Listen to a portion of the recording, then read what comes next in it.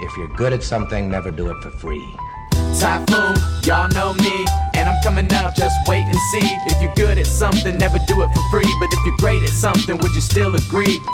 Typhoon, y'all know me, and I'm coming up, just wait and see. If you're good at something, never do it for free. But if you're great at something, would you still agree? Hey everyone, welcome back. I know it's been a bit of time since the last podcast, but there is just too much craziness going on in the NBA world right now. So who better else to talk about the NBA other than Andrew Raimondi. So Andrew, welcome back on to the pod.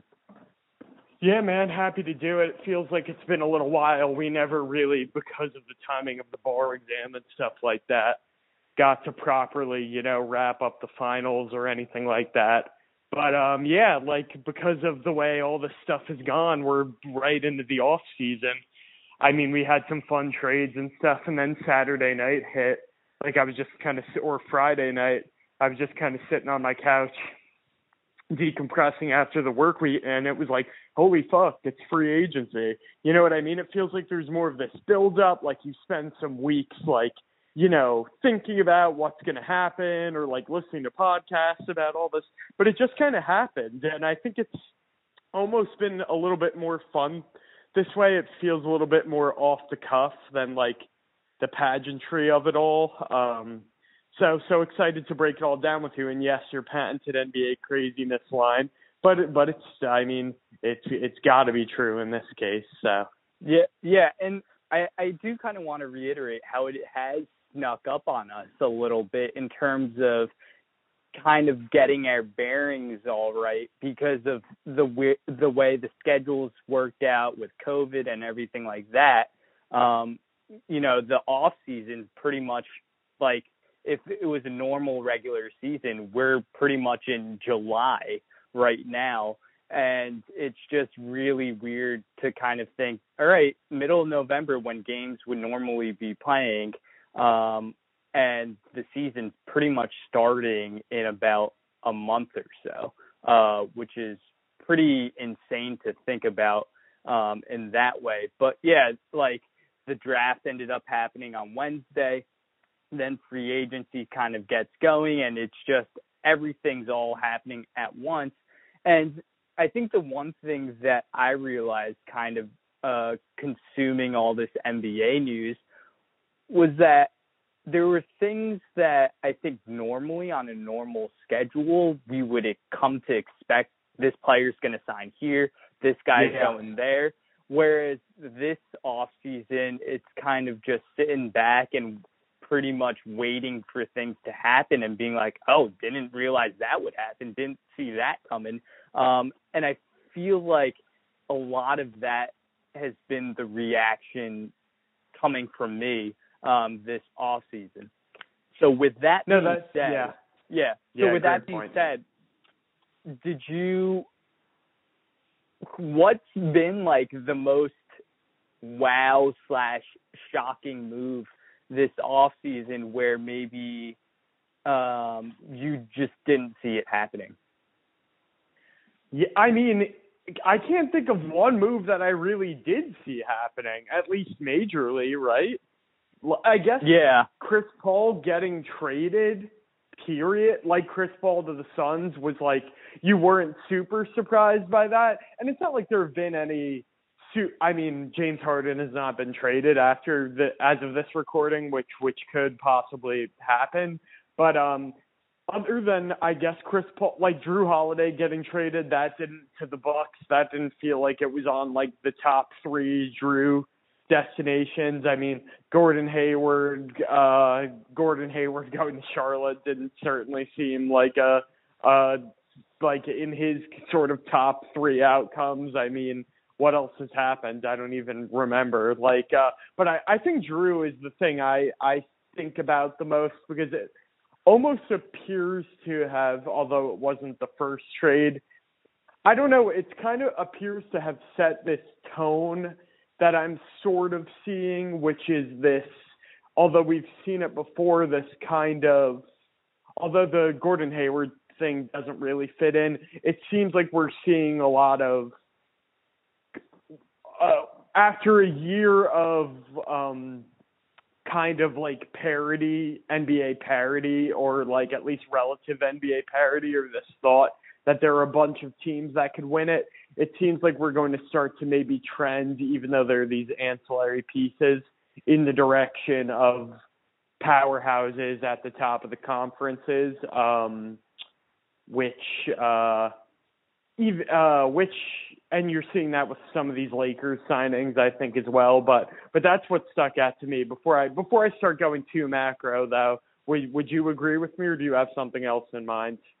No, I mean, I think you hit the broad strokes of that, like all the big moves where you could conceivably see Chris Paul getting traded this offseason. I don't think that was out of the realm of possibility. It's just the destination was a little bit like, oh, okay, didn't see that. Yeah. Like, didn't see that coming. The Drew Holiday one was to me, I thought that was very surprising that Milwaukee was like, all right, we're going to go in for this guy to keep Giannis, like conceivably keep Giannis and sign him to the Supermax and long-term deal. And then what other deal was there? The Al Horford, I think, deal was not maybe on the bigger, like as important as the Drew/Chris Paul deal, and / all the rumors with Harden, Westbrook, all that stuff. But I thought that was pretty fascinating just in terms of Philly's maybe direction as to where they see themselves going into the future. So one of the things I did kind of want to get your opinion on is with the Bucks, and we didn't even mention the Bogdanovich failed kind of trade from the Bucks. Yeah, but I guess I did kind of want to take the Bucks and their position in the league and whether or not you think Drew is the guy that's going to be moving the needle for them in terms of they gave up their 2025, 2027 first, pick swaps in 2024 and 2026. George Hill, who else did they give up? They also gave up Eric Bledsoe. It looked at the time like they were giving up DiVincenzo and DJ Wilson also, although that's not. Who knows what will happen going forward, but yeah.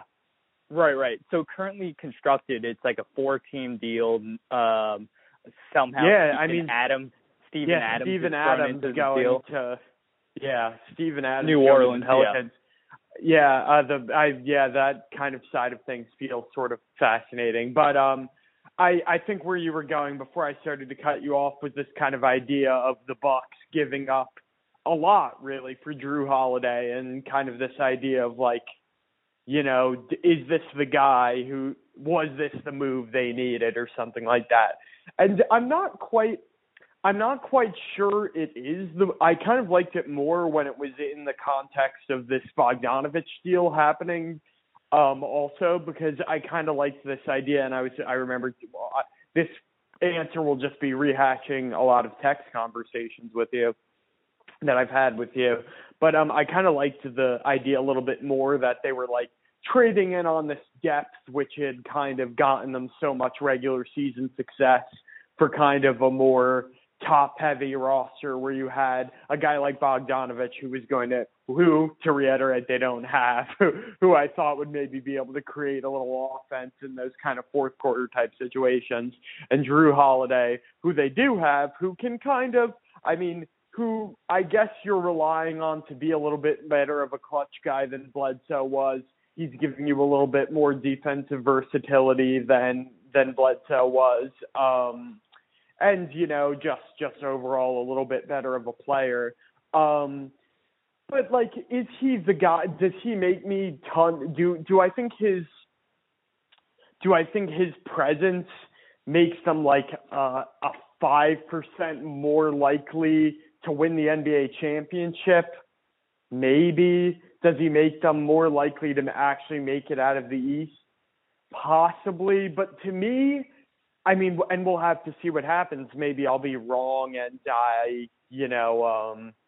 maybe I'll be wrong about this because we won't know necessarily yet, and it looks dumb. But I think this kind of move is the kind of move that keeps Giannis around, or on the contrary, indicates that Milwaukee knows it's keeping Giannis around. And I think that's as important as anything else. You know what I mean? The championship stuff will kind of come to pass, but the idea that Milwaukee will be at the top of the East for years to come, and it seems more likely after this move is made than prior to that, I think is important. And I wanted to make this point before I threw it back to you, just to kind of get everything out in the open, as opposed to you having to maybe ask me about it. But like, on the side of things of like what they gave up, I started to make this point to you, and I made it on Twitter as well. That like when it comes to the kind of the first round picks and the pick swaps and all that, I'm not saying that like they won't get to 2025 or whenever that latest pick is. It's probably later than that, right? I forget 2027 exactly. Yeah, they'll probably, maybe they get to 2027 and they regret one or two of those first round picks, But like the thing about it is like I think you have to reach a point when your team, the moves you're making is going to guarantee that your team is going to be near the top of their respective conference standings, and that your first round picks are therefore not going to be as valuable. I think like it's almost like there has to be like a chart or something like that where like, the x-axis is the x-axis is like how bad it is to give up, or no, is like how good you're going to be, and the y-axis is like how bad it is to give up this pick or something like that. And I think like as it gets like exponentially not as bad to give up the picks when you're going to be really good for longer, basically, is what I'm trying to say. Like, throw in that fucking extra pick swap. Who cares? You're going to be really good anyway. So, like, I guess really that was a long-winded answer that could be summed up in that kind of one sentence of like, is Drew Holiday the guy? No, but he's a guy, and I think he's a guy who puts that franchise in a better position than it was previously, in a way that seems worth it to me. Yeah, and I think you kind of summarized it really well at the end there in terms of what I was going to say is, do I think Drew Holiday is going to, push them to championship level aspirations that this team has? I'm not entirely sure about that. Like, I don't know if it clearly makes them the top of the East at all, but I think what it does is it shows Giannis that the front office is willing to make moves around Giannis and is willing to keep him in order to win now and make sacrifices for the future. And the fact that Giannis is this two-time MVP that Milwaukee is never going to find a replacement for, / never will have a hope of drafting this once-in-a-generation type of player. It's just not in the cards just to be like, yeah, we're going to be able to draft another guy like that. You kind of have to make a move like this in order to keep Giannis. Now, obviously, it backfires if Giannis decides to just not sign the Supermax. Oh, yeah, totally. Right. I think that's like clearly the clear like message. It's not worth it if he doesn't re-sign. But yeah, it seems like there's also a possibility that he re-signs not the Supermax, but like maybe like a 2+1 kind of just regular max extension, which I still think would be worth it for the most part. Keeping a top 3 probably player in the league is a huge win in and of itself. But keep going. I just wanted to make that point. Yeah, and I think that's like the thinking of this front office is that, hey, we're going to keep Giannis, or this is a move that might potentially sway Giannis into staying, and the fact that it gets him maybe 5-10% more likely to sign with us or re-sign and stay in Milwaukee, then it's worth it in the end. And Drew Holiday's not a bad player. Yeah, exactly. I was going to say, let's be clear about it. Let me be clear that he makes their team better. We're making the point that, we don't think it necessarily pushes them over the top, but I certainly believe it was a move that upgraded their team. Right. And I think in a vacuum, people would be like, wow, that's a lot for Drew Holiday. Of course. I think both of us can agree with that. But I just think when you take all the other things into consideration, like Giannis's contract scenario and things like that, then it starts to make more sense as to why they give up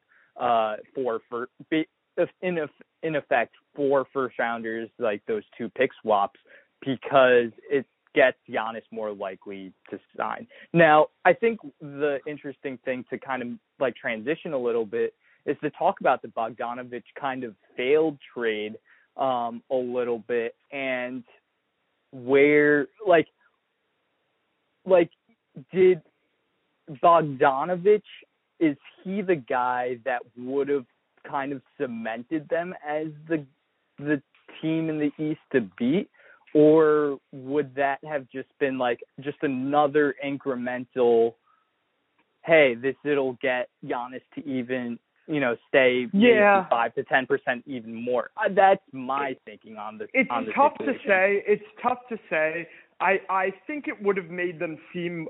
It would have made what I was kind of trying to get at before when I brought it up briefly was to me it would have been this more philosophical move of they actually sort of transformed their team as opposed to upgraded one position. I think it would have been going more in that direction. When I was throwing out those percentages, I think they would have been higher. But no, I don't think it would have made them the clear East favorites or put them above the Lakers in people's eyes or something like that. And who knows, maybe there's still moves to come on their part. I don't know what you think about it, but maybe I can repose this kind of hypothetical to you in conjunction with your thoughts on the Bogdanovich thing, because I thought this was, especially, I'll put it like this, especially in light of not getting Bogdanovich to kind of undercut our own points we just made. I thought Zach Lowe brought this up on his podcast, and I was like, whoa, sort of, because we both were I remember being super critical of this decision at the time, and you love him. Shouldn't they have just kept Malcolm Brogdon? Shouldn't you have gotten 70% of the way there and not had to give up so much if you had just kept Malcolm Brogdon?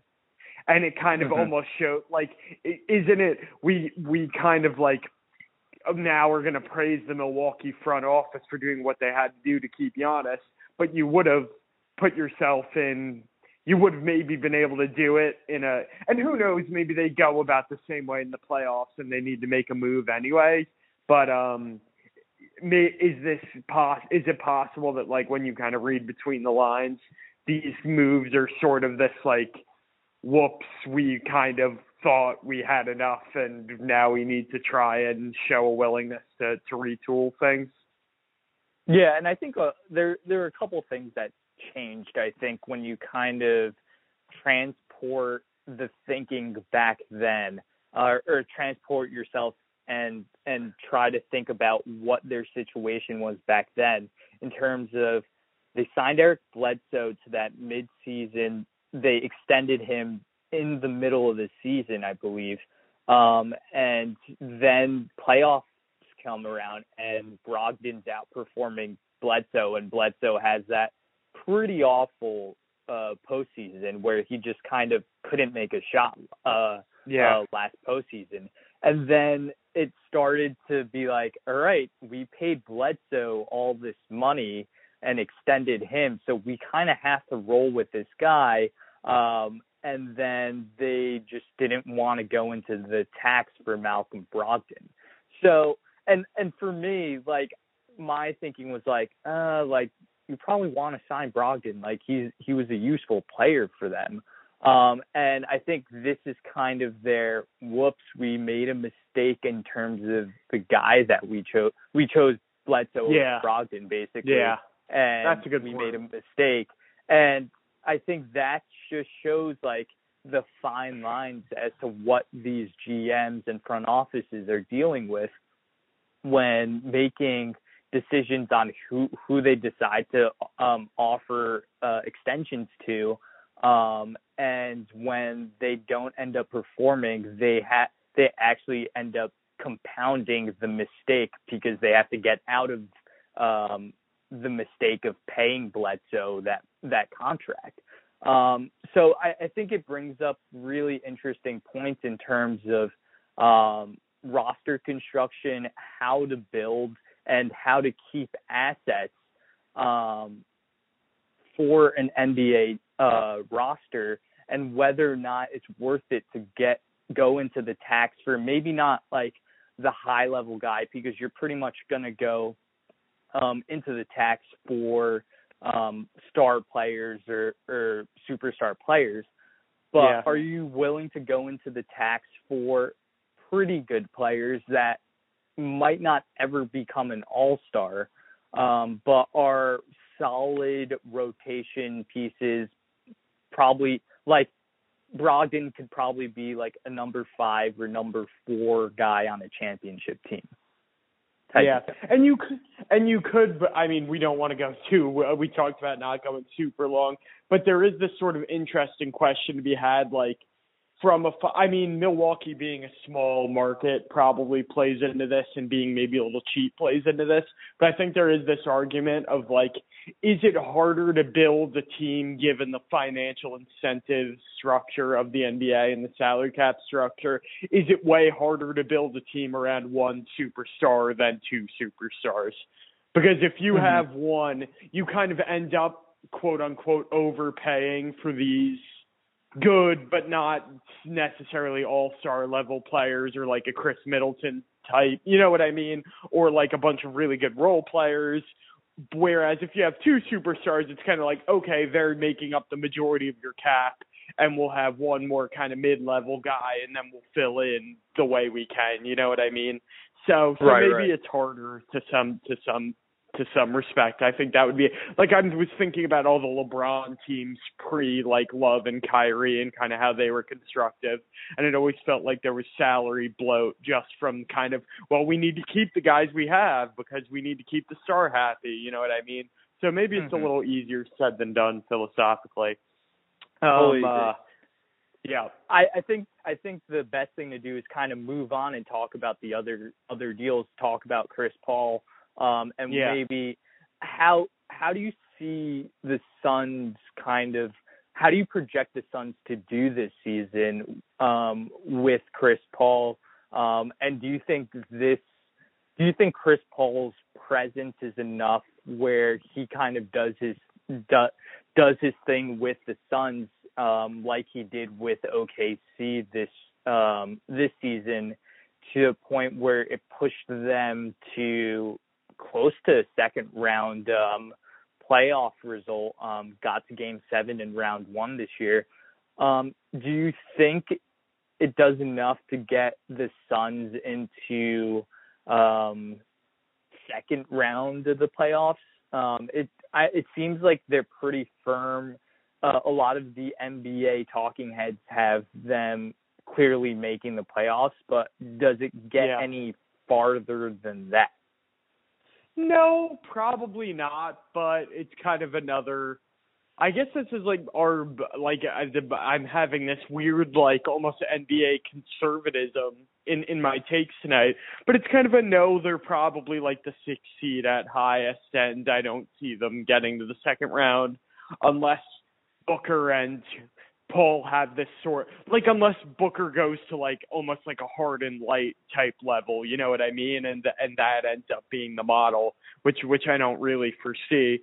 But I think it's worth it the Suns are a franchise who have, in the aftermath of like that kind of, I guess, whatever that last hurrah with with Nash. When was that, 2010 or something like that? They've pretty much been cellar dwellers, and getting to the 6th seed is worth something. You know what I mean? I mean I feel like they're going to be sort of like, unquestionably, they were already ascending to this status. I think in the bubble, I remember a lot of sort of NBA or friends who were like a little bit more kind of like ancillary NBA fans talking about enjoying the Suns. And I think they're going to be kind of one of the most likable NBA teams going into the season. And I think there is this kind of question of like, after this year, what do you do? Because you're now saddled with however much is left of Chris Paul's contract. And like, yes, he was great in OKC because you kind of knew he was only there for 1 year as this bridge gapper. And what do you bridge him to? Kind of, you know what I mean? As eventually he's going to get old, and those sort of issues are going to emerge. But I think like for now it's perfectly fine to just kind of enjoy it. I think it will be fun and interesting to see what his presence is able to do for a guy like Devin Booker. They're going to be a fairly balanced team as kind of some of these, obviously Oubre won't be there anymore, but kind of some of these guys who have emerged, DeAndre Ayton's taken steps, guys like Dario Saric have shown stuff. Like, it seems like Paul has been able to sort of elevate those kinds of guys throughout his career. So I guess really the point I'm trying to make is that it's hard for me to really project in a super confident way going beyond that kind of generalized they're going to be improved and probably make the playoffs this year. But at the same time, I don't see a huge problem in not being able to do that. Yeah, I kind of see it the same way you do in terms of, I think it moves the needle for them to make the playoffs. I mean, they went on that incredible run in the bubble to almost get a spot, the 8th seed in the West. But I just feel like they're still, like, we still need to see some, like, more growth out of Booker. Yeah. And then Definitely. Ayton needs to show that he can stay on the floor for 30 to 35 minutes and be healthy. And when he's been on the floor, he's been fairly good, from what I remember from last season. But he's been fairly decent. It's just, I wonder if the center position is kind of being this antiquated position, and you just have to be this unbelievable athlete slash rim runner type of presence that I'm not sure where his place in the NBA goes unless he really can establish himself as a 2010 type of guy, and we'll see if he's able to do that. You totally raise a great point there, and I kind of want to bookmark what you just said if we end up talking about the draft, especially in regard to James Wiseman. But what it does, like what that kind of little spiel you just went on kind of illuminates to me is that, like, what Chris Paul did was, like, eliminate that narrative that was going to be surrounding them of, like, was that bubble thing for real, right?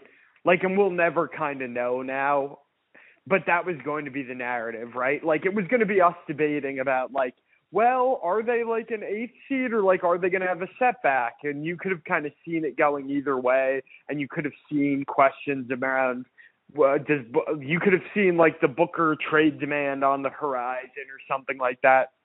And getting Chris Paul just kind of like makes all that go away and makes them just a playoff team, right? So, I think it's I kind of understand the move from that perspective. You know what I mean? And I understand it even without that perspective, but it kind of turns those questions you illuminated illuminated just now into more like fun side plots and things that are like integral to the actual success of their team. Like, yes, they play into like their overall ceiling, of course, but they don't, make it so that they need those things to happen to make the playoffs. Yeah, totally agree with that.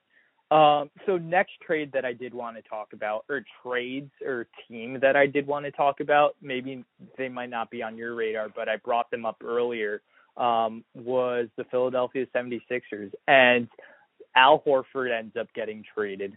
Yeah, I completely forgot about that until you brought it up. Like, I remember it happening, but Jesus, all roads lead to OKC in some respects, right? I know, seriously. So he gets traded along with a couple prospects, a first rounder to OKC. Who else? And then they end up receiving Danny Green and Terrence Ferguson for Al Horford. And I think another trade that was kind of the sneaky under the radar trade was this Josh Richardson for Seth Curry trade. Yeah. That I think a lot of people were kind of, well, I don't want to put words in your mouth, but for me, I was like, that's interesting. It just kind of seemed like, all right, Philly is resetting and has been basically like, yeah, that Al Horford deal that we did just last offseason was a mistake. We figured out, we can't pretty much play Embiid, Horford, and Tobias Harris all together at the same time, and it's just a weird fit, and it gets really clunky. And Josh Richardson's just not the guy next to Ben Simmons in the backcourt, I guess, is maybe my reading on it. And maybe they were trying to get a little bit more shooting, filling that spot with Seth Curry. So what do you think about Philly's moves as a whole, and in terms of where their thinking is in terms of the future? There's a lot of James Harden rumors, possibly going to Philly, maybe trade centered around Simmons. So do you see any validity to those, and where you see this Philly team going? Well, it's hard for me to get a beat on the Harden thing anymore. Like, I feel like we almost, I don't know how you feel about it, and I'm not trying to, like, just knock a subject off of our to-do list, but, like, it feels like the Harden talk, like, got so loud a week ago and then just, like, almost completely went away. Like, it's hard to really feel out where that's going at this point. Like, to me, my gut says Brooklyn or nothing right now, but who knows? It seems like Simmons, a package around Simmons would probably be the best. I don't know if that's true or not. Is a Simmons-centric package better than a package centered around LeVert and whatever else, Allen? I don't know. I would probably say yes, just from the perspective of giving you a higher wattage asset to kind of work with as you kind of rebuild, and maybe more of a better unit to run a bad team. But setting all that aside, and kind of drawing a question mark next to the Harden thing functionally, it's interesting. You look at this starting lineup and you see, you're right. It is kind of the idea, right? Was like when Daryl Morey was hired as the 76er GM, which is something that's happened since we last did a podcast, and it's kind of like number 50 on the list of big NBA things that have happened since during this offseason. There was kind of this idea of like, well, what can he really do, right? You know what I mean? Like this roster or this cap situation, they're so sort of limited in what they can do that like you kind of wondered. But you look at that kind of lineup of like, the Simmons, Curry, Green, Harris, Embiid construction, now adding like guys like Dwight Howard to the roster or whatever, whatever, you can kind of just set that aside. But he did a fairly kind of low key rebuild, right? Not rebuild, but like reboot. You know what I mean? Like it's the Andrew Garfield Spider-Man to the Tobey Maguire Spider-Man or something like that. Exactly. Yep. And I think it's hard for me to, I guess it's hard to extricate my view of this from the fact that I really liked the Horford whatever construction, the Tobey Maguire construction at the time, and kind of was sold on this idea of like maybe a path to a championship is this super long defensive kind of have Simmons kind of take more control idea of things, and it obviously didn't work out. And like, yes, I will fully admit the Horford signing was an obvious failure, but you do wonder if the pendulum's swinging in the other direction a bit. And I don't mean that to say that I think they won't necessarily be better in this construction, or like be better this year than they were last year, or well suited to regular season success this year than last year.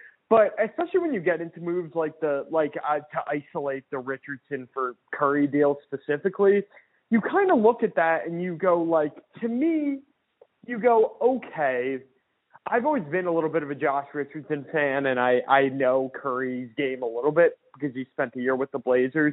But you go like, all right, what are you getting there? Okay, better shooting, yeah, but Josh Richardson, I can pull up Basketball Reference and see, but yes, Curry's more along those 40% lines, but it's not like Richardson was like a 32% shooter. He was like a 36% shooter, maybe 35 or something like that.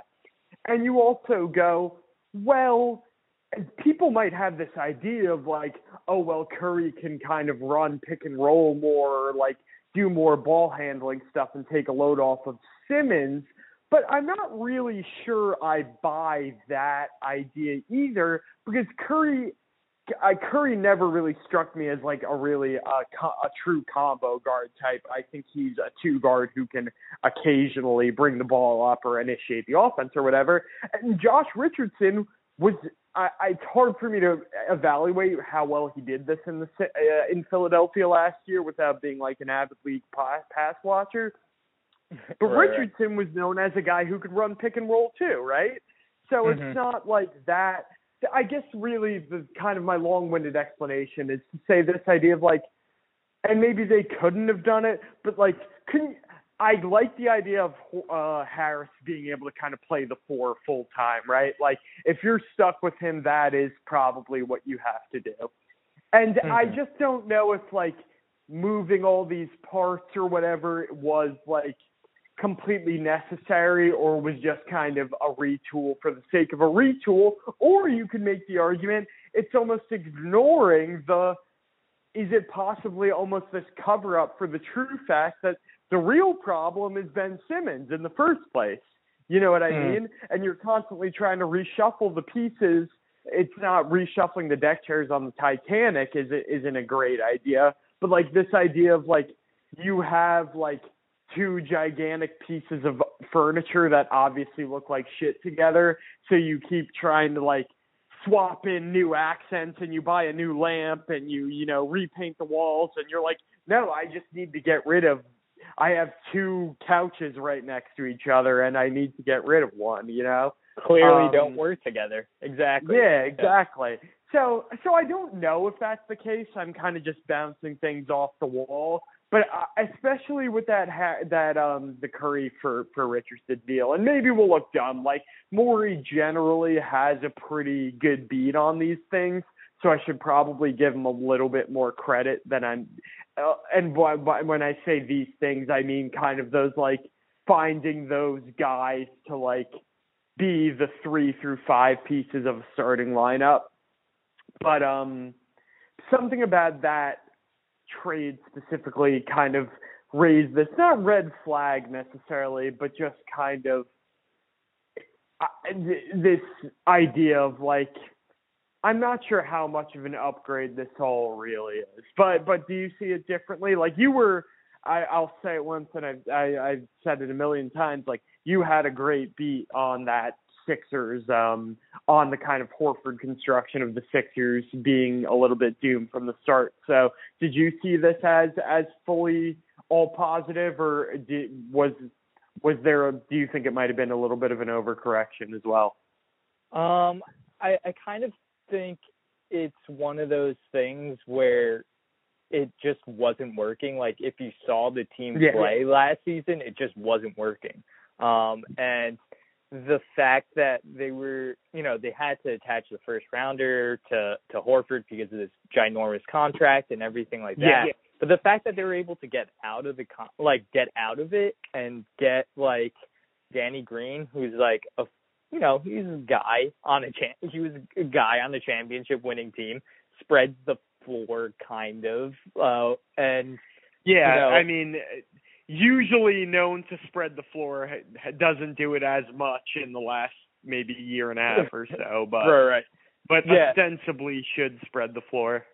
Right, like Seth Curry kind of does that same exact thing. Yeah, no, definitely does. Right, so those two guys like give you that shooting around someone like Simmons that is not needs the ball in his hands and is going to be in control. And like I think what Morey is trying to do is trying to construct a roster around Simmons's talents, because I think Embiid can, while you do need to run things for Embiid, he's going to be able to fit in a lot more different types of roster constructions in comparison to someone like Simmons, where with the ball in his hands, it makes a lot of sense. But if he's not the guy handling the ball and like doing all those things, then it just becomes like, all right, what are we actually doing here?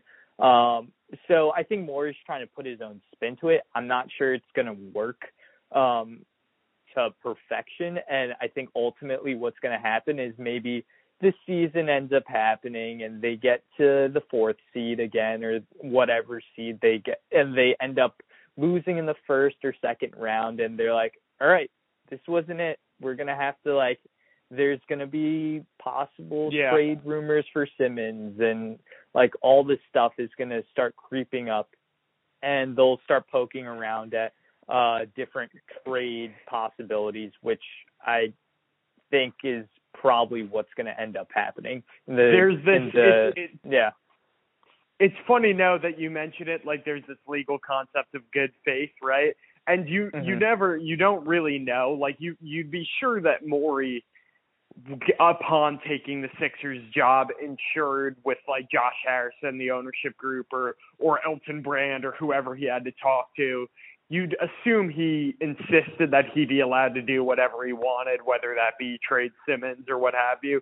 But when you kind of characterize that in the way you did, what he did almost smacks of, and we're probably shitting on them a little bit more than we should be. Like, I still think they're going to be in the top half of the East. If they were the 2 seed, I wouldn't necessarily be super surprised, right? But I wouldn't be surprised. But the point I was leading up to was you almost make it seem like it almost seems like you could kind of think of this being like Morey's good faith effort to make the construction work before he really starts tearing into it. You know what I mean? Yeah, I think that's I tried really good way of doing it. I tried to put my spin on what you guys have currently, and if that doesn't work, then I'm going to start really messing around with shit.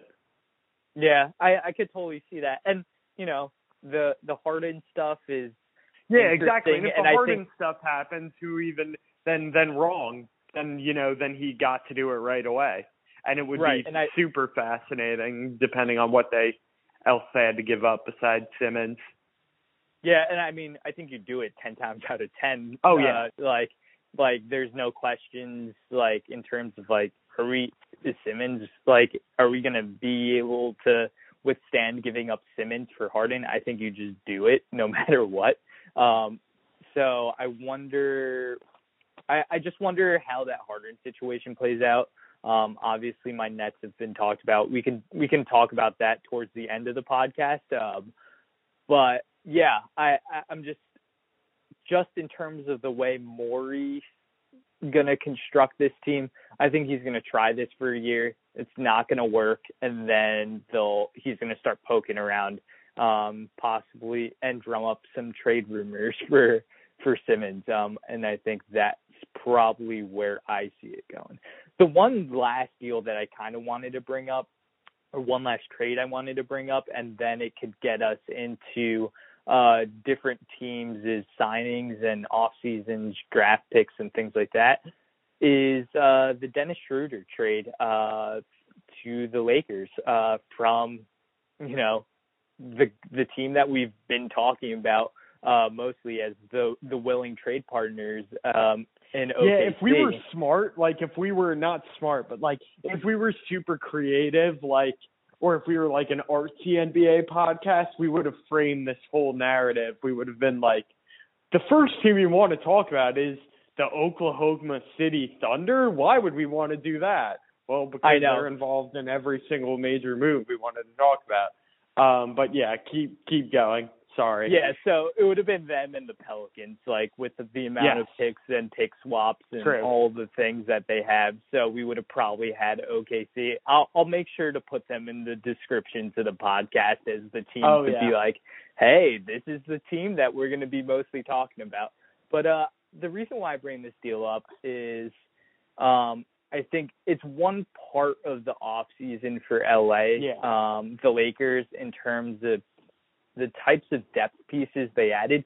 While Schroeder's not on the level of Chris Paul or just maybe some of the other guys we talked about in Drew Holiday, the other point guards that were traded, the amount that the Lakers gave up for Schroeder, who proved to be a useful piece for OKC as their sixth man last year, he did a lot of good things for OKC last year as that third guard behind Chris Paul and Shea. And I just feel to get him for Danny Green and a first rounder, a late first that the Lakers traded, who ended up being Jaden McDaniels,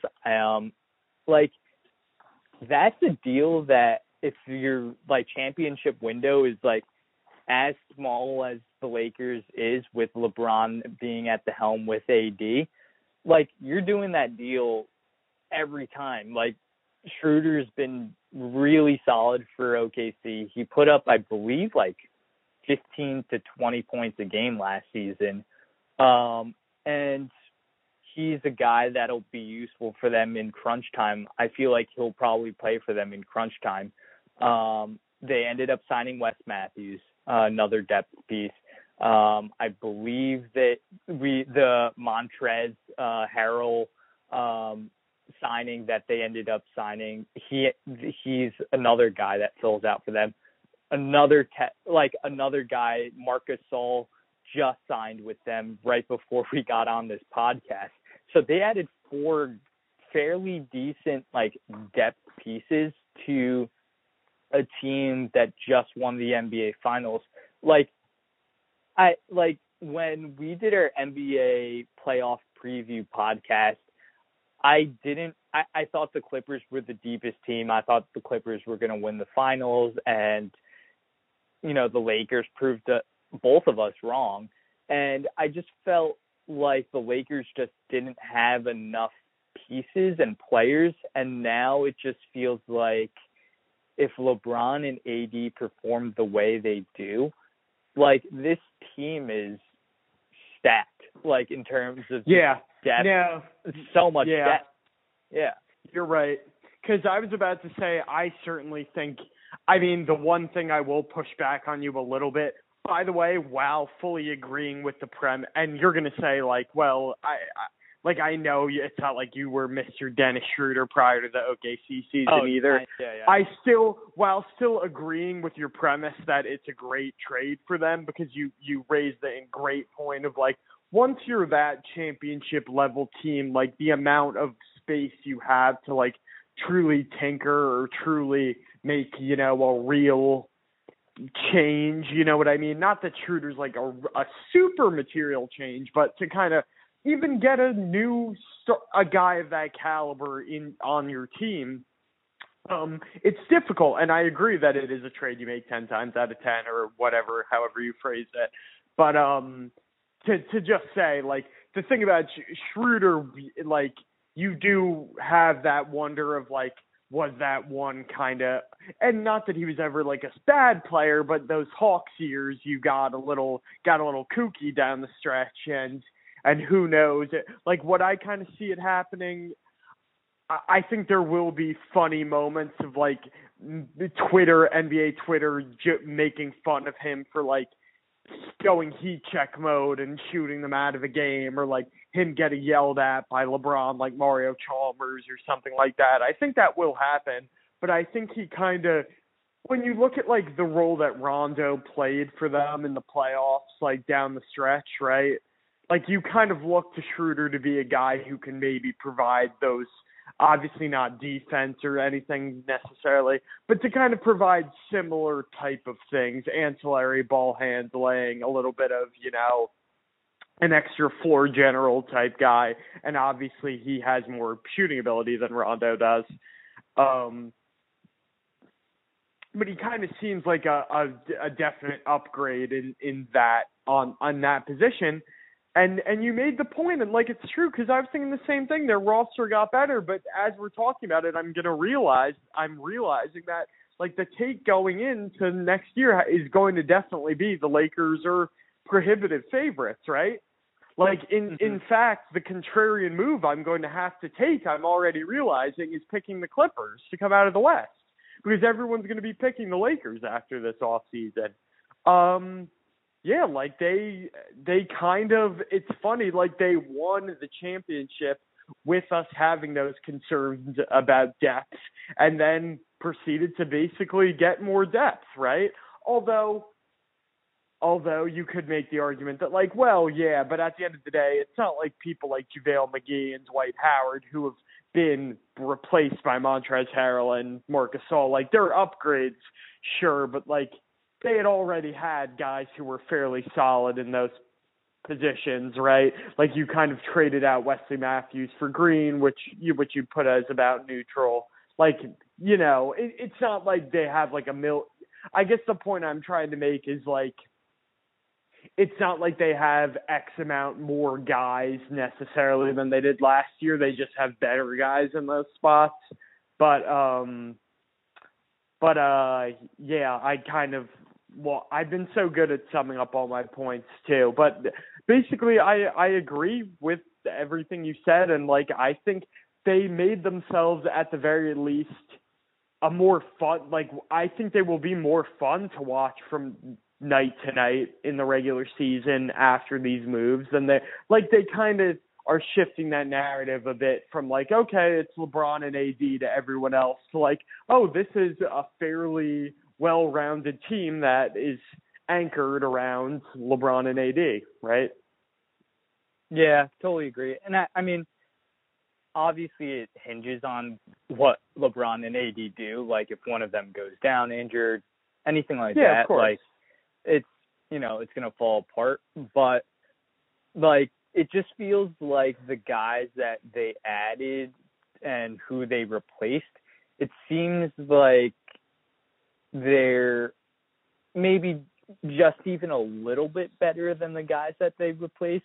And the fact that they got even a little bit better after this off season and the season that they had, which resulted in the championship, I mean, that's a positive for them. And the fact that, I think, you know, I don't know if you saw some of the Twitter response, like Patrick Beverley in reaction to Harrell leaving the Clippers and kind of being like, what is happening? Or, like, he had like a couple emojis in response to Harrell leaving, like why is he leaving for them type of thing, which was kind of fascinating and plays into the whole LA versus LA thing. You have to compare them to the Clippers, right? Because the Clippers off season, it's not like they needed to retool or anything like that. I mean, but what's the move they made? I forget what the move they made is. Like, my brain is so fried. Oh, the Clippers, did they get a new center in? Serge Ibaka. Yeah. Yeah, Serge Ibaka. Actually, right. Now Serge Ibaka is a pretty good one. But the Clippers kind of have taken more of that mode of move a couple pieces. It's a less all-encompassing upgrade than the Lakers have done, I guess, was the overall point I could try and say. And even you could argue a little bit more of maybe an addition by subtraction approach kind of thing. It doesn't seem like Harrell was really digging the kind of Clipper chemistry too much throughout the last season, and it's possible that they were maybe just kind of moving him for a guy like Serge Ibaka, who, although I would say Serge Ibaka is probably a better player than Montrezl Harrell, but they just have a guy with a different skill set and maybe a better suited skill set to their team. But it's not like they're making a lot of other crazy moves, you know what I mean? Then there's Landry Shamet for I'm Luke Kennard. Completely running out of steam. Yeah, Luke Kennard. So you know what I mean? When you look at that, it's definitely less shiny than what re-signing Marcus Morris, which is great, but he was already on your team, right? So right. So yeah. It's a little bit in the LA versus LA thing. It seems like at least the PR battle is won by the Lakers. Yeah, I would say that if I had to choose a team, and I'm curious to hear your response, who are you choosing out of those two teams? Oh, well, no, I'm going to probably end up choosing the Clippers, but I think it's going to be sort of a contrarian play more than anything. I think the stock, it's more of a buy low-ish on the Clippers thing than I'm super doubting the Lakers. You know what I mean? It's more of a kind of narrative-driven slash almost analytical play than me thinking the Lakers, something about the Lakers moves was bad. What about you? Are you just sticking with sort of that, what I think will be the conventional wisdom of the Lakers, or are you with me? I'm actually kind of with you with the Clippers. I don't know. Maybe it's a bit of my pride kicking in terms of maybe it's both of our prides kicking in from our predictions. I know. I feel like this podcast, to some extent, it feels like this podcast, are we slowly mind melding on all these things NBA? You know what I mean? Mm-hmm. Where eventually we're going to have the same, it's just going to be us speaking at the same time, saying the same thing, in unison completely. Yeah, but exactly. It's possible that we're also too prideful. That is a valid point. Yeah, it's just I wasn't wrong about this. If there was a somewhat of a normal-ish season, and it's not really going to be that normal this season either, but I still think Clippers are better than the Lakers. The other hot take, at least in the regular season, will be, and this will be the thing, Bill Simmons or whoever, it will be the Lakers are the prohibitive favorites, but Bill will be I don't know, it's gonna hurt. It's gonna hurt to have been playing so much before with the regular season, starting the regular season coming up so quick. I think they're gonna falter in the first couple months. You know what I mean? People are definitely going to say that, and that might be warranted. But we're a little bit too far out to be getting to that level. Yeah, totally agree on things yet, probably. Right. So I think where we go from here, I think we kind of take the draft and free agency and any other moves. I'm assuming we're going to do Blazers and Lakers in a little bit, and we'll kind of get to those things in turn. But just start rattling teams off to me, or rattling kind of storyline points off, and I'll kind of react to them. I'm down to do that. So we'll do kind of like a mini quick hitter type of thing, and we'll kind of see. We'll get our reactions back and forth. First place to start off, and we're gonna kind of go signings, draft picks, all that stuff, and what I think just mix it all together, right? Right. Especially this year with the draft, I think we both felt the same way of just a lot less time to think about it than usual. It's not like maybe you'll have it, but I don't have this idea of once you got beyond the kind of high level things of the sleepers and, blah, blah, blah and stuff like that. So, and it was kind of dry in terms of the trades on draft night and stuff like that. Yeah, nothing. There's nothing I'm willing crazy to kind that of happened. I'm willing to kind of mix it all together. I'm interested to see who is kind of the number one team left to talk about in your mind, because I certainly have an idea in my head. So, I mean, I have a couple teams, but that's pretty interesting. Do you want me to tell you who mine was? Yeah, go ahead. I think I was going to say Charlotte is the most interesting team on the board, just by virtue of they have two really interesting things. They have the LaMelo Ball thing, who, to my money, once again, when I thought about Luka or someone like that, right, I had this very strong idea of they were the best player in the draft, and I felt like it was pretty well founded and well thought out. I think LaMelo Ball was the best player available in the draft, but it was more of a gut feeling type thing. I'm interested to see what your take was, because we never really swapped ideas here.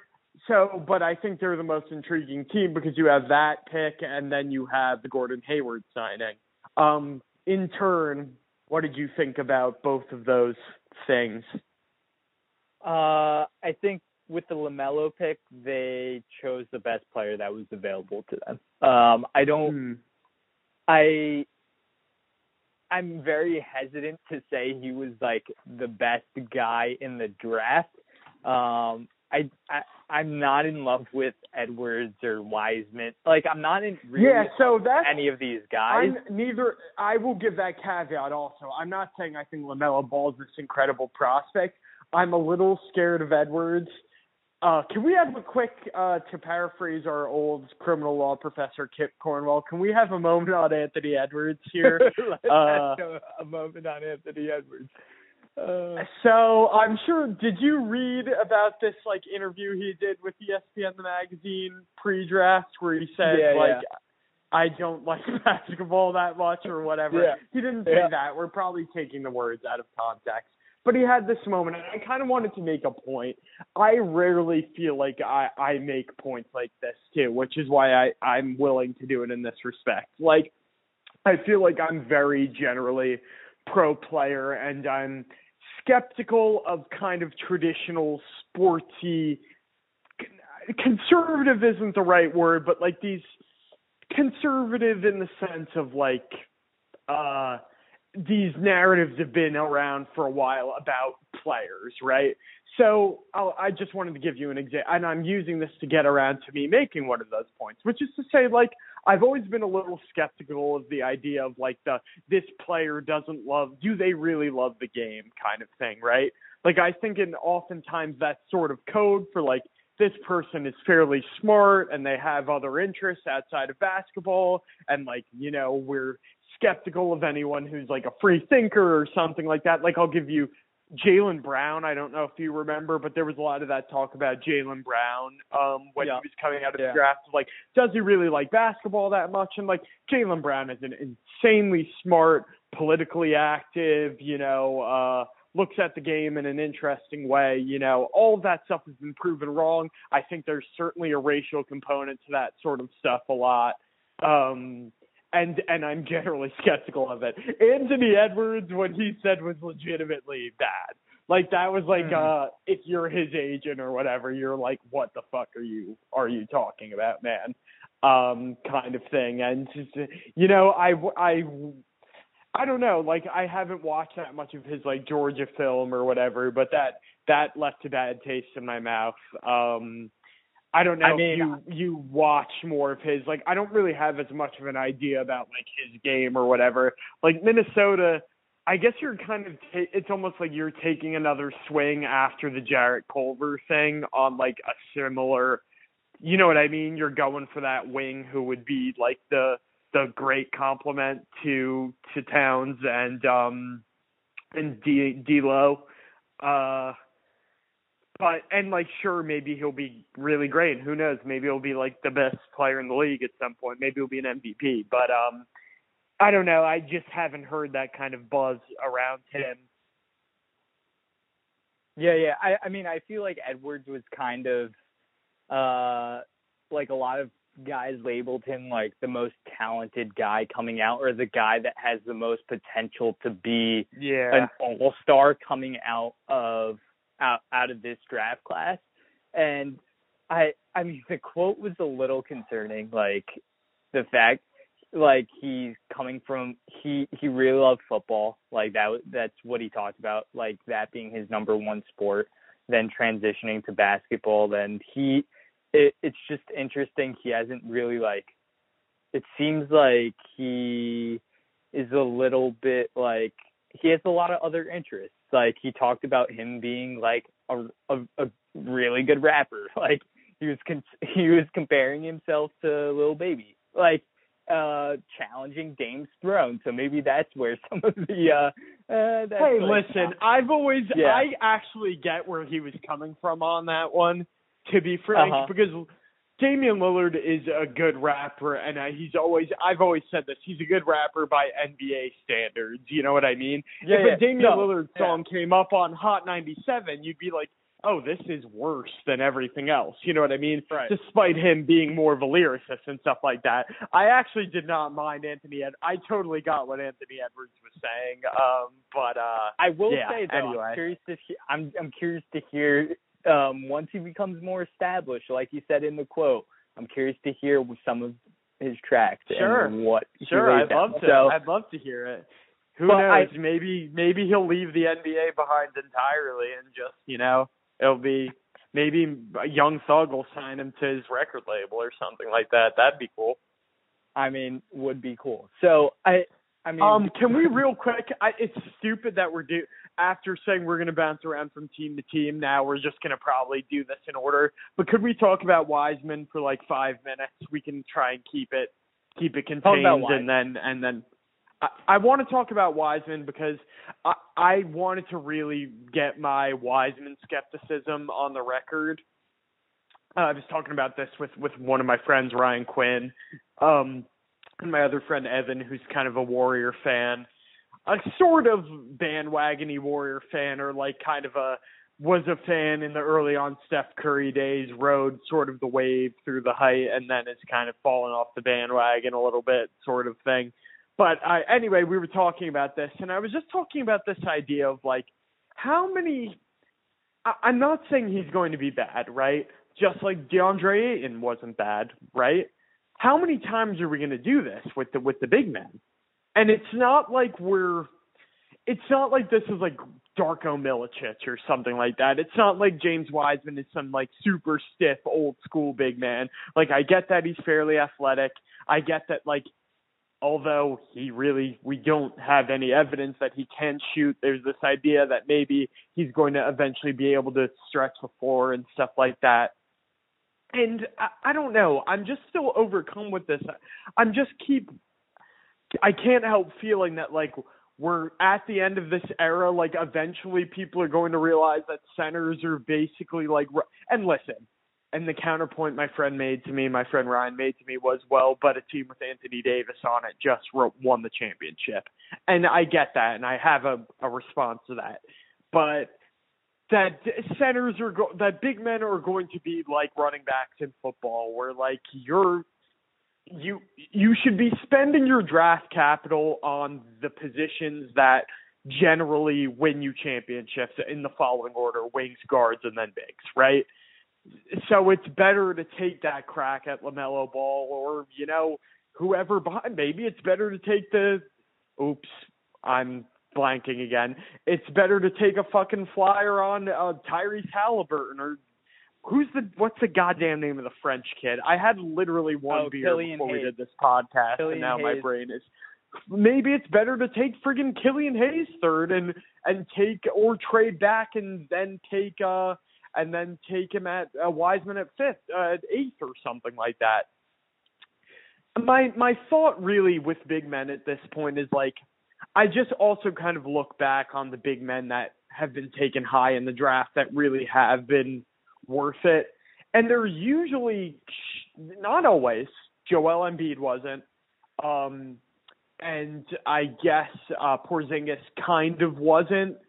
Although, like, I'm not willing to necessarily put Porzingis in the – I'm thinking of guys who can maybe be the best player on a championship team. Porzingis is close, but not quite there. But anyway, when you look at the guys who were drafted in that top 5 big men sort of range or have proven to be real difference makers, you look at a guy like Towns, who was basically a sure thing. I know Okafor was kind of him and Okafor, but if you look back at the analysis, most people thought Towns was the clear number one. You look at Anthony Davis, who was looked at the best prospect since LeBron James. And there was a third guy. I think that's pretty much it. That's pretty much it. I was going to say Embiid is the kind of exception to the rule, right? But completely different.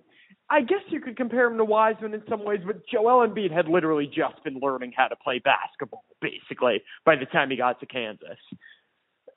So, like, it's hard for me to get excited, and it's hard for me not to see it just kind of as part of this trend. And it's probably not fair to Wiseman to, like, lump him in, but that's sort of this that's sort of my overall Wiseman take. But I don't know. Maybe you feel differently. I hadn't really ever talked to you about it. What do you think about that theory that I just laid out? I mean, why? You know me in terms of like the draft and like the way I see centers kind of going extinct, and why people shouldn't really be even drafting centers unless it's like once in a generation type of guy. Yeah. I think the hard thing about this draft was there isn't that guy in the draft. Yeah, no, that's true. So like that's true. So you're just kind of taking shots. Do I give more leeway because it's Golden State? Possibly. That's taking him. Another thing is like, I mean, the guy that's going to kill them is like LaMelo. I think, it's going to be LaMelo, Killian Hayes, or Tyrese Halliburton that are going to be the guys that I think if Golden State's looking back on this draft and being like, oh, probably shouldn't have taken James Wiseman, those are the guys that might have killed us for taking Wiseman instead of those other guys. But, I mean, it's kind of like interesting to see some of like, the lottery picks in this draft where Wiseman I think was the only true center taken. Okongwu is a power forward center, kind of like in the band, like they were talking about him like Bam Adebayo, and Jalen Smith, like he's your guy, so you've seen him play a bunch of times. Well, Jalen Smith, I think, is real quick, like literally 2 seconds, because I think the future of the center position in the NBA, like the base level of center position, is going to be like a guy like Maxi Kleber in Dallas, which is basically a guy protect the rim and shoot threes, basically do both of those things. And I think Jalen Smith has the possibility, if he can fill out his body a little bit more, to be that guy. Just wanted to interject with that. Some people, I was arguing with multiple friends, Maryland fans, who think he can be a stretch four, and I'm like, dude, I've been watching Zach Collins try and do that on my team for the last 2 years. You cannot be a six. I don't care how athletic you think he is. You cannot guard fours in this league when you're 6'11", unless your foot speed is real. Your lateral quickness is once in a generation. I don't think it's possible. But sorry, I had to just get that take off into the ether real quick. Yeah, I mean, I totally agree. So like even when looking at those two big men in the lottery, like Jalen Smith has like the tools of like he can pop out, shoot the three. Okongwu, he's like this. They're projecting him to be this elite defender / rim protector. Wiseman. Well, people think Wiseman will be that. I think it's a little bit more up in the air once you really delve into it. But I think people think he will be an elite rim protector. I don't know whether that will actually come to pass or not. But yeah, and I think that's the question. Like, is he going to be able to rim protect enough, or is he going to be able to stretch the floor enough to be on the floor in crunch time? So that's going to be the question for a guy like Wiseman. So like, I guess like we started off trying to talk about Charlotte and this was completely my fault. So I apologize. No, it's all good. But I did kind of want to track back to that. Let's because I think we pretty much talked about all the draft things that I wanted to talk about. I didn't want to really delve in too much deeper. But nope, that was about it for me. Charlotte, LaMelo, interesting move with him in conjunction with Gordon Hayward. Did not see that combination happening in Charlotte. 4 years, $120 million for Gordon Hayward, who's pretty much missed the equivalent of 2 seasons in terms of like all the injuries that he's had and all the games missed that he's had since Boston. It's $30 million is a lot of money, man. Like, it's too much money. It's objectively too much money. But is it worth it for a team like Charlotte because they're not notorious in terms of being able to attract free agents, and it's like a guy that they can point to and be like, hey, look at this guy that we have. What are your feelings on that? And like how maybe he would fit in. It's hard. I mean, you brought up that, you texted me and you said kind of this idea of like, does Charlotte sort of deserve credit for bringing in a quote unquote marquee free agent? And I think my counter to you was like, is Gordon Hayward really a marquee free agent at this point? Like, meaning like, other than the teams I had heard him rumored for, if he was not going to stay with the Celtics, were kind of like the Hawks level of team. Right. He seemed to more be like the teams and part of that, to be fair, was due to the kind of salary cap structure, but the salary distribution of cap space across the league. Like, not a lot of teams had the space to go out and pay big bucks for a guy like Gordon Hayward. So I thought that kind of should factor into our weighing of all of those things. But from Charlotte's perspective, it's hard to make a clear reason because things are so warped in their world at this point that, like, to me, I said this to you, like, I think their idea is pretty much like, okay, we got LaMelo Ball. He is, if he's not the best player in this draft class, like, or the best prospect in this draft class, so be it. But he is the biggest name in the draft class, certainly. And I think their idea is like, we can't, and maybe they're like, we've tried this and didn't, and like it failed. Like, I don't think that's really true, like with what happened last year. But like, I wouldn't be surprised if they had the feelings from Michael Jordan to Mitch Kupchak to everyone else, like this idea of like, we can't afford to really do the rebuild in the traditional way. You know what I mean? We can't languish for 3 years and slowly find pieces and, let LaMelo Ball really develop and, like kind of like what Atlanta did with Trae Young. And I'll try and tie that back in a second because you're seeing Atlanta maybe get panicked and abandon that process as well, right? Like it either kind of starts to happen or it doesn't and it gets scary, right? So I think they think we can't afford to do that for multiple reasons. Like one, we're in a small market and need people at some point people in the stands and need to make money. And I also think they'd probably be afraid a guy like with a family like the Balls, with a personality like the balls, although I don't really have much of a beat on what LaMelo's personality is like. Maybe he's it's not like Lonzo is a super outlandish personality seemingly, but I wouldn't be surprised if there's this fear that, like, we can't really be bad because this is a rookie that will want out of here quicker than most rookies would.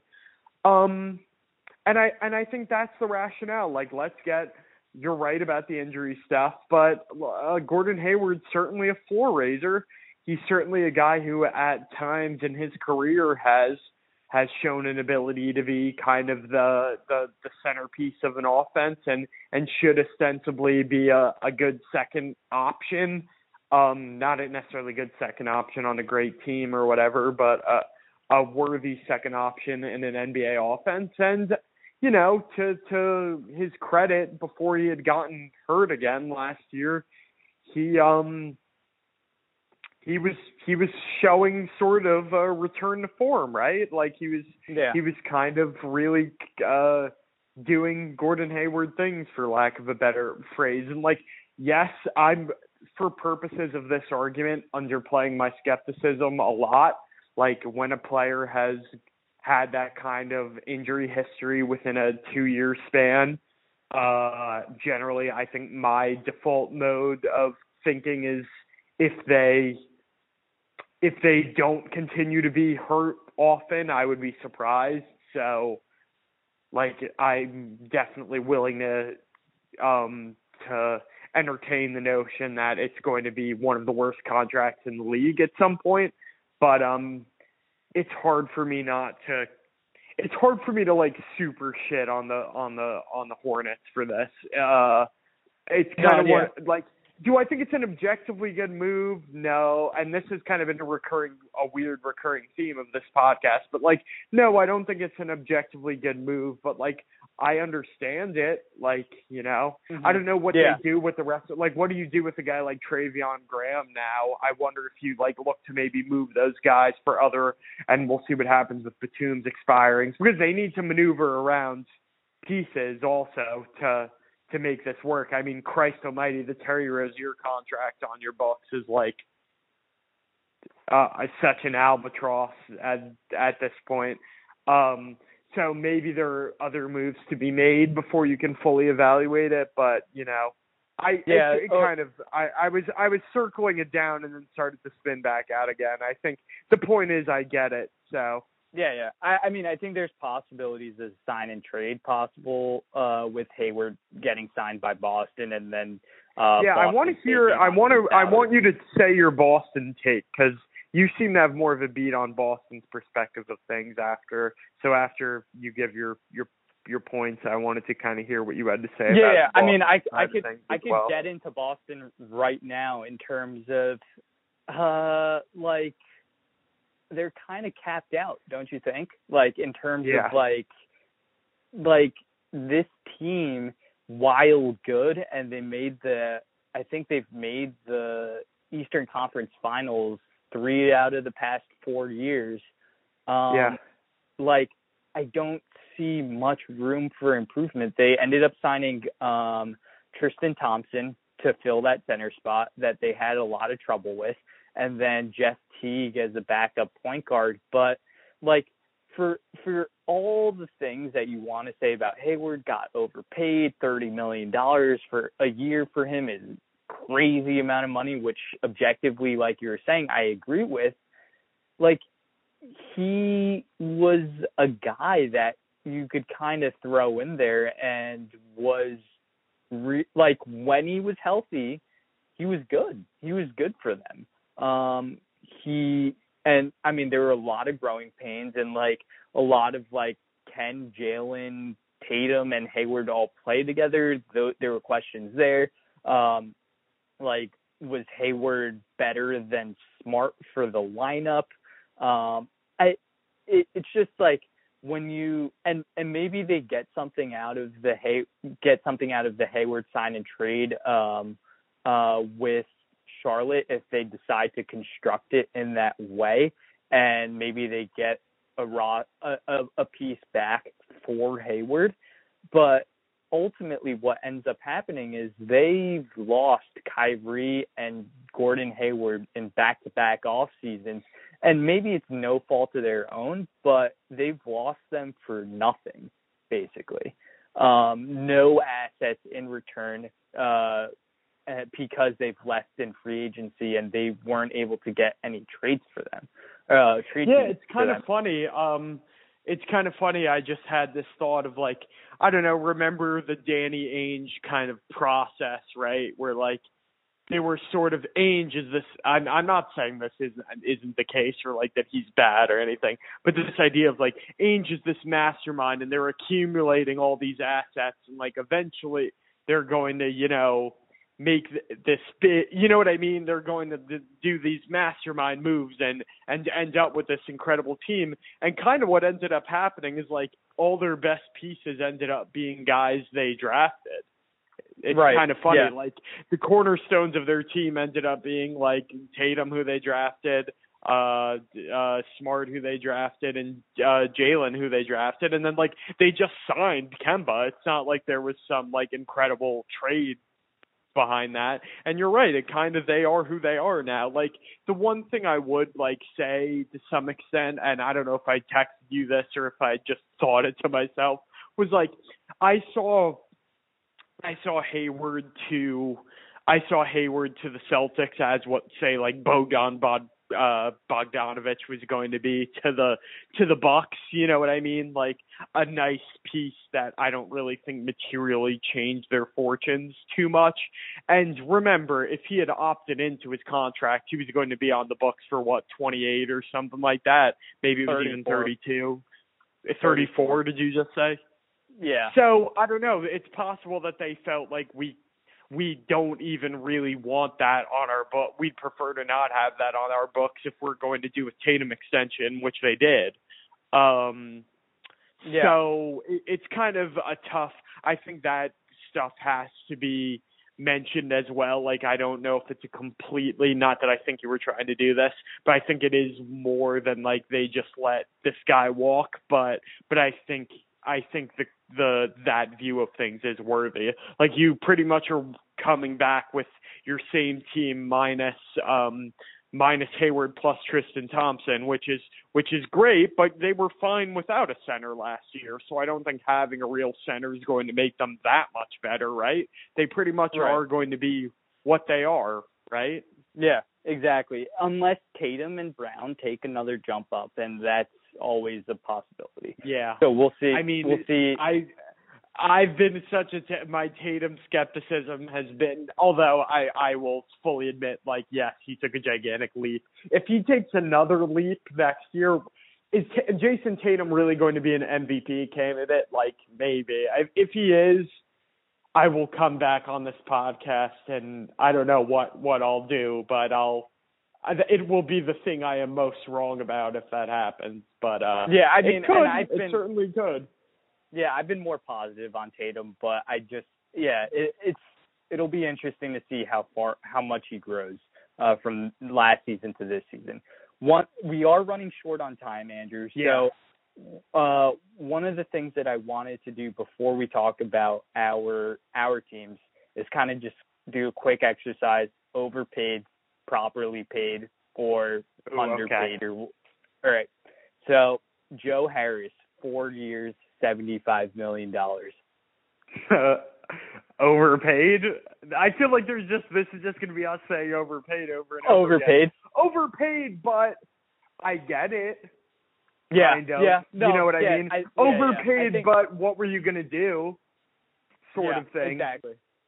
All right. It doesn't hurt. As long as it doesn't hurt their maneuverability and like a potential Harden trade or whatever. I don't know what the logistics of that are, but yeah, overpaid definitely, and I think you agree, right? Yeah. But I mean, well, I'll talk about it in a bit, but yeah, I'm not mad about it. Fred VanVleet got re-signed 4 years, $85 million. Slightly overpaid, but I think, yeah, overpaid, but more reasonable than the Harris contract. Totally agree. Danilo Gallinari, 3 years, $61.5 million.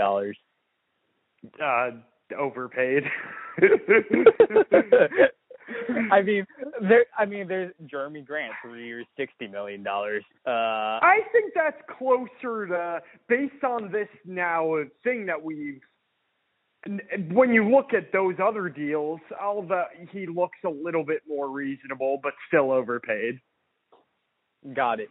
Would you rather have Danilo for just like you're on an average?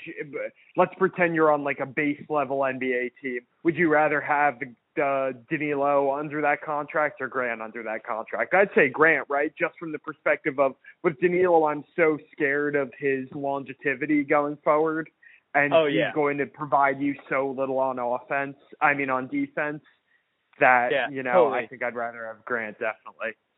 I think that's one to watch out for Denver. That Grant was like this all-world game-changing player, but I think it's a little bit of like they could have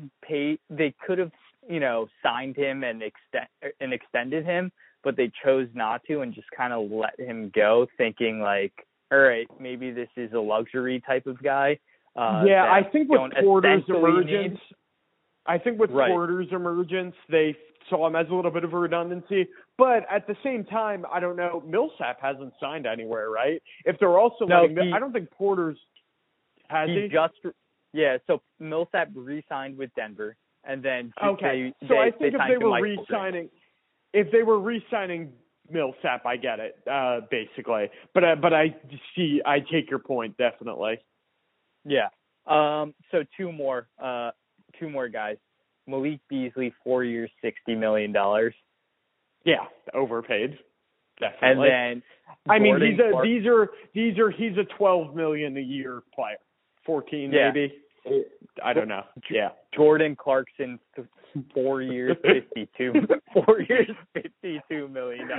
It's not now. When you think about it, what does that really even out to a year? 13. 13.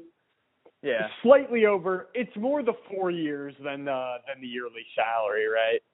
Yeah. No, and then KCP. Because generally a bench player, you're not signing a bench player to that many years, kind of, is why it sounds so absurd. Like if it were 2 years, 26, would you compare it to everything else?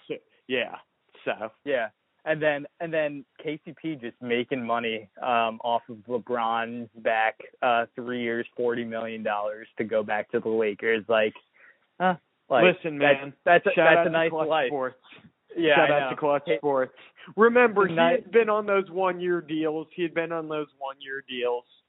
Who knows? Maybe there was some $1 million deals. That's true. Poor guy. Yeah. Poor KCP.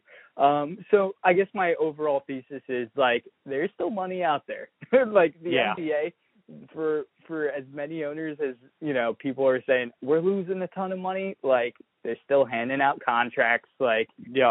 Still guys getting paid. So not that big. While the NBA's lost a ton of money because of the pandemic, contracts are still going out, and guys are getting paid. You could probably make the argument that that idea. Well, and also remember, I think the NBA, there's going to kind of be this escrow system. So I think maybe teams know that if the league stays in a financially rough place, they won't have to pay out these contracts in full. But I would also hope, I don't know a damn thing about economics, but you'd hope these contracts are being made with the knowledge, or kind of, it's the point I'm trying to make is, it's a good, I don't know, there are these good indicators in the stock market, there are people showing confidence or whatever. And I'm hoping that this is a projection of confidence that, by next year or whatever, we'll be the season after this, we'll be back to some sort of regular, normal, fully fanned situation in the league. Totally agree. So, Andrew, let's close out the podcast. Like always, we got to talk about our teams. I'll go really quick on the Nets. Yeah, I want to just we texted a little bit about it, but I kind of want to hear you go deep on the Harden thing. I mean, were you going to go somewhere right? else? No, yeah, I mean, of course. Harris is that's a nice piece. I'm enjoying the depth. I've talked to a couple different people, friends that are Nets fans. It's pretty split in terms of do we give up all these guys for Harden, or do we just keep them and keep the depth of this squad? Because it is a really deep team. We haven't seen KD and Kyrie play together. Caris LeVert, all these Spencer Dinwiddie, there's some interesting pieces, but I think if the deal is on the table with Harden coming to the Nets, you got to do that deal. I don't know if people understand how good Harden is, but you kind of have to do it. Yeah, no, you're completely right. I mean, you know why it's split? It's split because if they trade for him, they are going to be the best, least fun team in NBA history. They are going to be. They are going to be less fun than the Golden State Warriors, because although the Golden State Warriors were inevitable and all that stuff, at least they had that somewhat fun framework of the Warriors to kind of operate under. The Steph and Clay were homegrown. It's hard to even. It's hard to even really get. It feels like it will be like everything people hated about the Harden Rockets, with that kind of KD Warriors thing mixed in, right? And I think that's why people are skeptical, but it is what it is. At the end of the day, your goal is to win a championship, and your chances of it are much higher in the Harden construction than the other construction, I think. So it's as simple as that in my eyes. I agree with that. It's the emotional part of me is kind of I do want to see it the way it's currently constructed, because there are nice pieces. That as well. I would feel like that too, right? I would kind of want to see the Kyrie KD construction and see how it plays out. And then, if that doesn't work, then we trade for Harden. Yeah. But I don't know if it's going to work out like that, unfortunately. Right, and I think, it's Harden joining this team would kind of be me ripping on I've ripped on, all these super teams and things like that, all these guys getting together, and, the fact that my NBA team becomes the very thing that I've hated since LeBron announced the decision going to Miami, it would just be really hard for me to be yay, let's go Nets, even though if they would have probably the best shot odds-wise of winning the championship. It would be really, would it not? I guess the Clippers were, right? But the Clippers were, at least the Nets have, I guess the Brooklyn thing made the Nets more like the Clippers, but there's still a regionality to them, you grew up a Nets fan before any. I was going to say that it's not really true, but it sucks to have a super team where no player actually was it would have a very hired guns feel to it, even more than the team does now, right? Because at least it was a hired guns thing, but you're we got this through building a good culture and being savvy and blah blah blah. Whereas once you get Harden, there's no bones about it that it's just kind of the NBA super team formula happened to happen to your team basically. But right, it is what it is. I think it's we sold their soul for Harden, whereas while KD and Kyrie are kind of using the Nets, the secondary pieces are guys that Sean Marks ended up finding when they were bad, Dinwiddie, Caris LeVert was drafted when he coming out of Michigan, Joe Harris was off the scrap heap, these guys were guys all of the ancillary pieces were guys that grew up with the Nets. Jared Allen got drafted. So part of it does feel somewhat Chris Chiozza got drafted. I don't know. Yeah, exactly. What's going to happen to Chris Chiozza? My 4-year-old daughter, just when the Harden trade happened, my 4-year-old daughter looked up at me and said, Daddy, what's going to happen to Chris Chiozza? Rodions, Karooks, things like these guys. Yeah, like these guys are like guys at least like they struggled with the Nets. Like Kyrie and KD didn't, like they haven't gone through it, and if Harden gets traded, like they really haven't gone through anything. So it'll be interesting to see how it plays out. But that's pretty much my idea about the Nets. I did want to hear about your take on the Blazers, because I think they are a far more interesting team, and they've had like this underrated off season. I think if I didn't know a Blazers fan, and I wasn't friends with one, then I wouldn't be as clued in. But since I am friends with you and like you're a huge fan of theirs, I get to like I've been tracking like every single move that they've had, and they've quietly had like a fairly decent off season. Yeah, I mean, it feels like one of the few moments in the Neil Olshey era where people are kind of objectively saying he did a good job, as opposed to saying like he did a good job for what he could do in Portland, which has always been that, is that actually true, or is it kind of you know what I mean? Is it an excuse or whatever? Because I remember, you know, like stuff like last year with the Hassan, like, I don't know, did people at the time say that Hassan Whiteside trade or like signing or trading for Kent Bazemore were good moves or not, or like that their off season was underrated then? I don't know. But this feels like the first time in quite a while, and it feels like the first Blazer team since kind of that old Damian Lillard, Wesley Matthews, Nicola Batum, LaMarcus Aldridge, Robin Lopez, Robin Lopez construction. I've said construction a lot tonight that I fell in love with. Like, it feels like the first time that like you look up and down the bench of a Portland Trail Blazers team and say like, I like that guy, I like that guy, I like that guy, I like that guy. Which is cool. I mean, Robert Covington, the trade was Robert Covington for their first round pick this year. I believe it was 17 and a protected pick next year. Is that a steep price? I won't reiterate what I said about draft picks before, but I would say it's a fair price for fixing what seemed like the most a hole in your roster that had been maybe never filled since that last roster that I mentioned.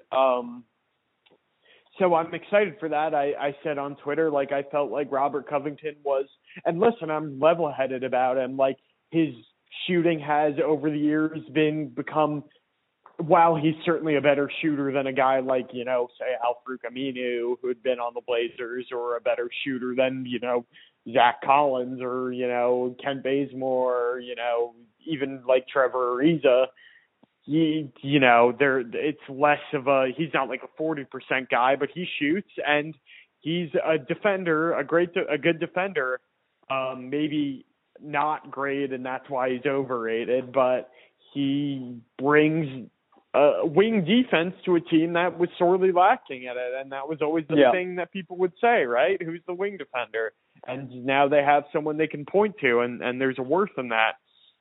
And then when you kind of take that in with the rest of the moves, kind of trading back for Cantor for pretty much nothing. No offense to Mario Hezonja, you're pretty much an NBA nothing. I'm sorry to say that. Derek Jones Jr., you know, a nice trade. I think that's one where like people have graded on a curve a little bit and now said it's part of this great off season. When like I think if you went back and you were like, they're going to sign Derek Jones Jr. with their mid-level, you'd go like, oh. But then when you look at all the other signings in the offseason, you're like, oh, that's great, basically. And the Derek Jones Jr. signing actually calls to mind in the summer of, I think it was 2015, one of Neil Olshey's first free agent signings was Al-Farouq Aminu.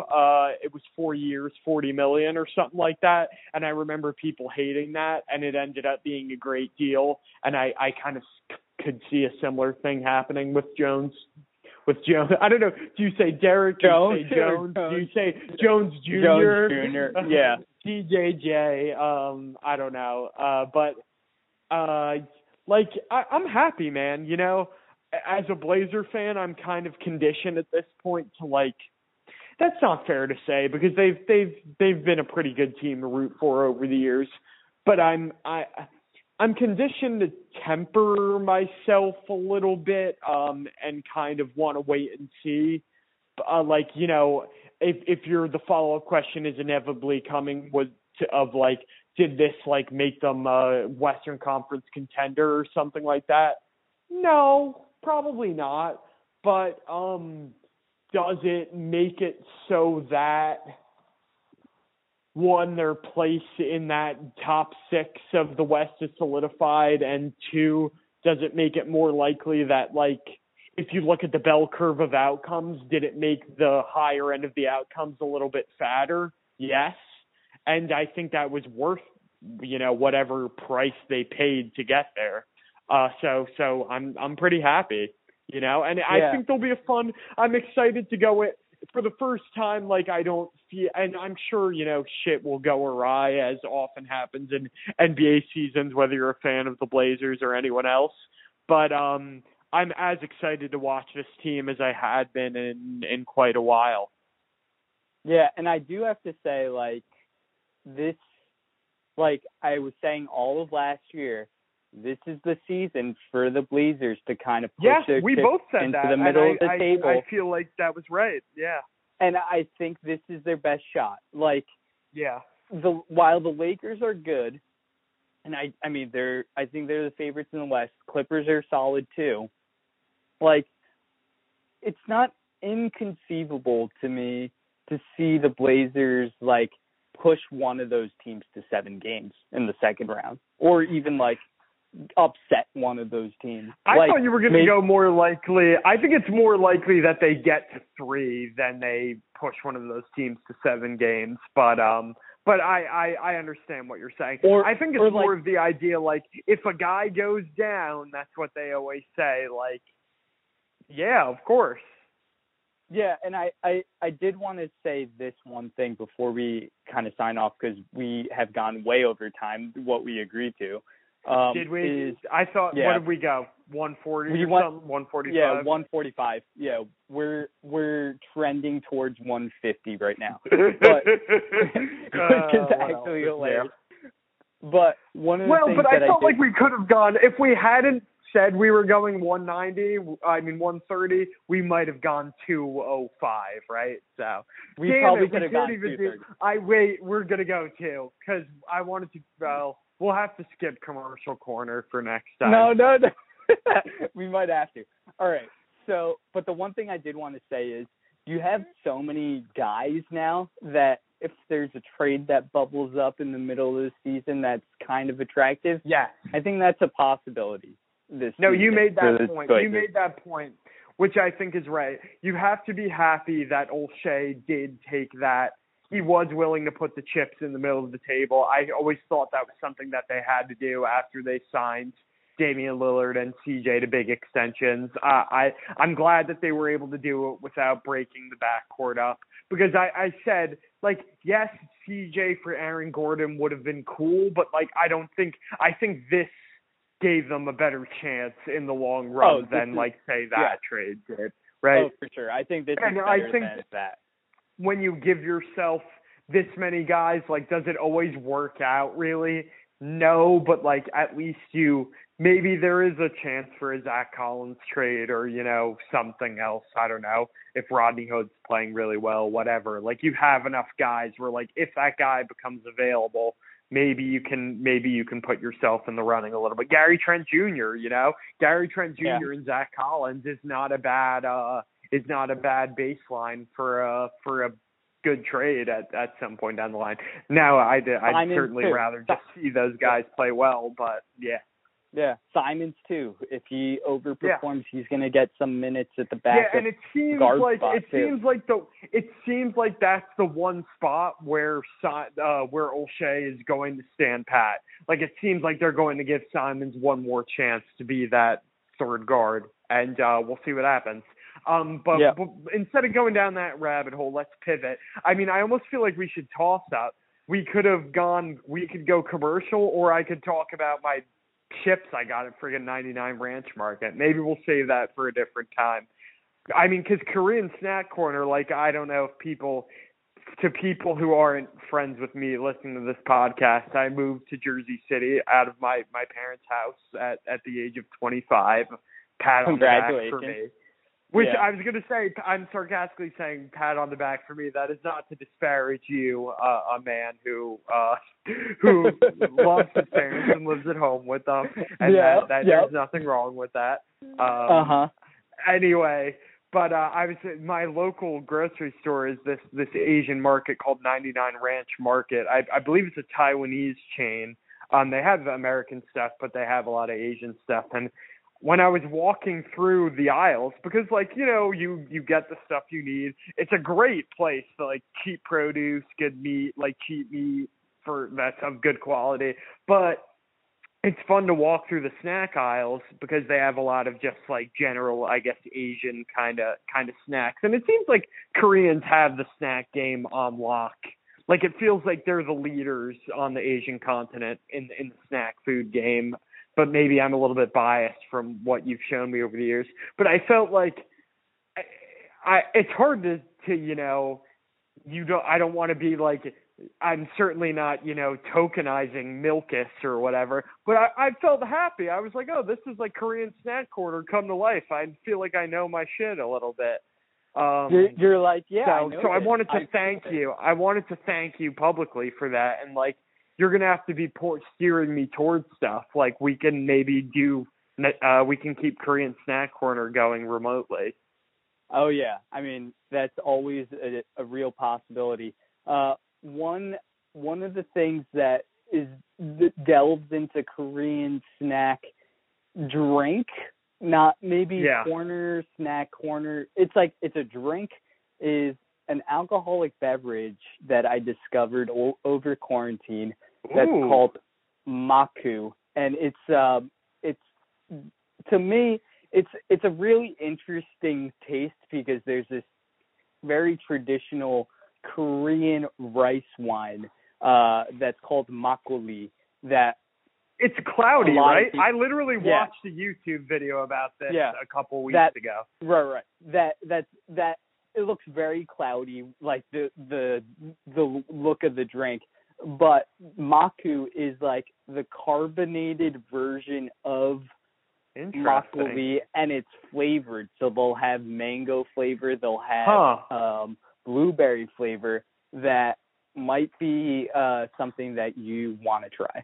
And maybe where the hell do I get that though? Because I don't think they have. I have to see if they have liquor at this place. Where do I have to go to get that though? Like, this is the, like, 99 Ranch Market was like, I kind of like this because that was like my portal, but like at the end of the day, that doesn't make me cool. Like, it's nice to have a base beyond your own and sort of get into.